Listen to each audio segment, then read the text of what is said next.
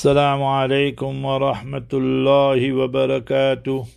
Bismillahir Rahmanir Rahim. On behalf of Markaz Sahaba, the voice of Ahlus Sunnah wal Jama'ah and the Capital Group, we present to you the daily diary of Islamic history. It was on the 13th of Shawwal, just after Jummah Salat, 194 after Hijrah, the 20th of July 810, Imam Muhammad bin Ismail al-Bukhari was born in the city of Bukhara. He is considered as the greatest muhaddis of his time and all times. Amirul Mu'minin fil Hadith, Imam Tirmidhi, Imam Muslim, all are considered as his students. Likewise, on the 13th of Shawwal, 1427, 5th November 2006, we find that Saddam Hussein was sentenced to death. This is because of America and the Kuffar Shias.